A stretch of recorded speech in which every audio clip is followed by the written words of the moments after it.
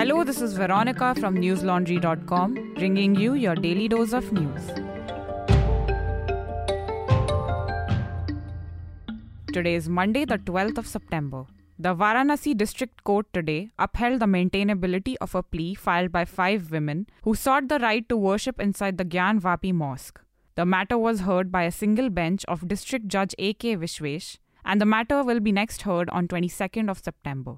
The Anjuman Intizamiya Masjid Committee, which manages the mosque, had said it was Waqf property and had questioned the maintainability of the plea filed by the 5 women. It also claimed the women's plea did not hold under provisions of the Places of Worship Act of 1991.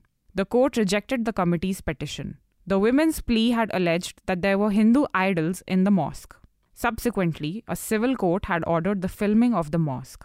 After protests against this order, the Supreme Court had assigned the case to the Varanasi District Court in May. Ahead of the hearing, security in the area was tightened. Police Commissioner A. Satish Ganesh said prohibitory orders were imposed in the Varanasi Commissionerate area. Additionally, police officers had been asked to interact with religious leaders in their respective areas to ensure that peace is maintained. The Gujarat police today denied claims that it had searched the Aam Aadmi Party's Ahmedabad office on Sunday. The party's Gujarat leader, Isudan Gadhvi, said on Twitter that the Gujarat police had raided the office for 2 hours on Sunday. He claimed that the police had found nothing and would come back soon. Notably, party chief Arvind Kejriwal is currently on a 2-day trip to Ahmedabad. The AAP is planning on contesting the upcoming Gujarat State Assembly elections. On Twitter, the Ahmedabad police posted that no such raids have been carried out by the city police. Gadhvi responded that 3 police officers had come to the office without any warrant or document.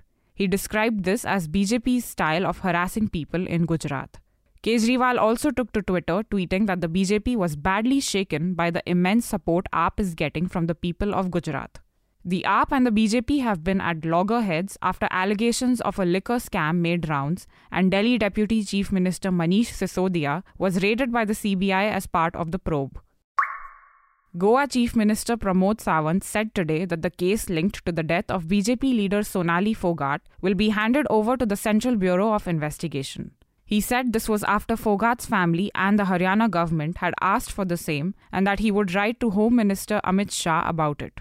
Phogat, an MLA from Haryana, had died on the intervening night of August 22nd and 23rd in Goa.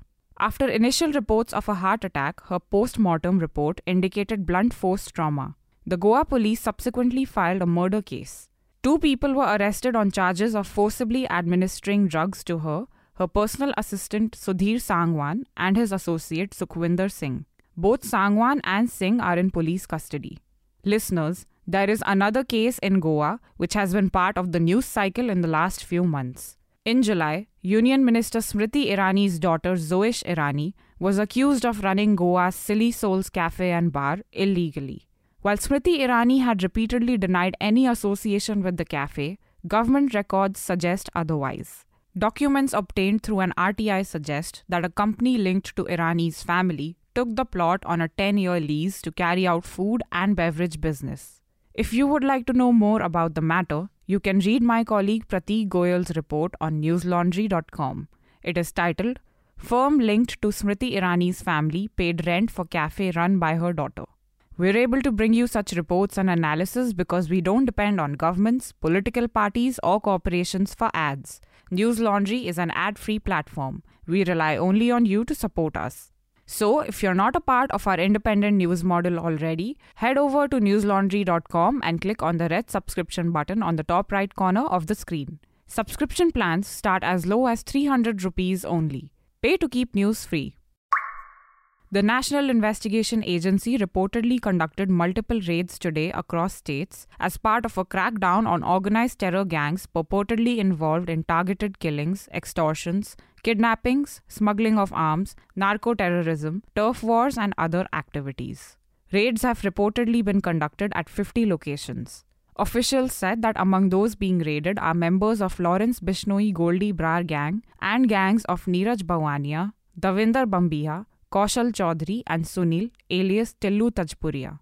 Raids are also being conducted on members of a syndicate run by absconding terrorist Harvinder Rinda in Delhi, Punjab, Haryana and Rajasthan, Hindustan Times reported. The NIA will be looking at the gang's links with Pakistan-based terror outfits, the ISI and arms suppliers. The agency is reportedly conducting raids at residential premises, hideouts and prisons from where these gangs operate. The raids are part of a larger conspiracy probe. The action had been ordered by Union Home Minister Amit Shah. According to Hindustan Times, Shah has asked the agencies to ensure that targeted killings do not take place and that gangs do not create unrest. The Delhi High Court today stayed proceedings against Jharkhand Mukti Morcha MP Shibu Soren before the Lokpal in connection to a disproportionate assets case.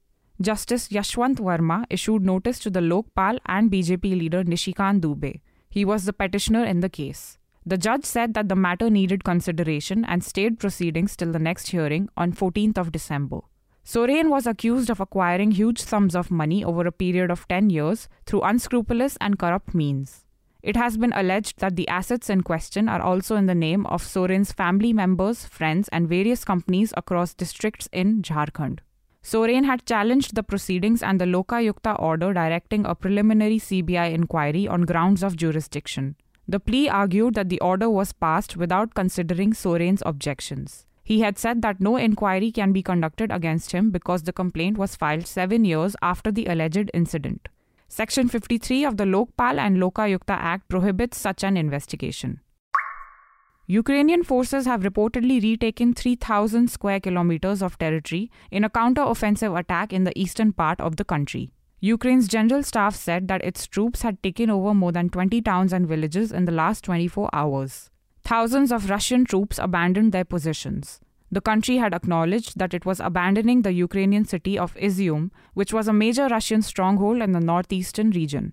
Ukrainian general staff said that stabilization measures were being carried out in the regions retaken by Ukrainian forces. On Sunday, Russia had fired missiles at power stations which had caused a blackout in Kharkiv. However, power was back on this morning, though water supply was still affected, Reuters reported. Ukrainian President Volodymyr Zelensky said that Russia was trying to deprive people of light and heat by causing power outages across the country as revenge for the Ukrainian counter-offensive. That's all the news we have for you today. Have a great day or a good night depending on where you're listening from. See you tomorrow. All the News Laundry podcasts are available on Stitcher, iTunes, and any other podcast platform. Please subscribe to News Laundry. Help us keep news independent. To catch all our podcasts on news, pop culture, current affairs, and sport, visit newslaundry.com. Follow us on Facebook, Twitter, and Instagram, and subscribe to our YouTube channel.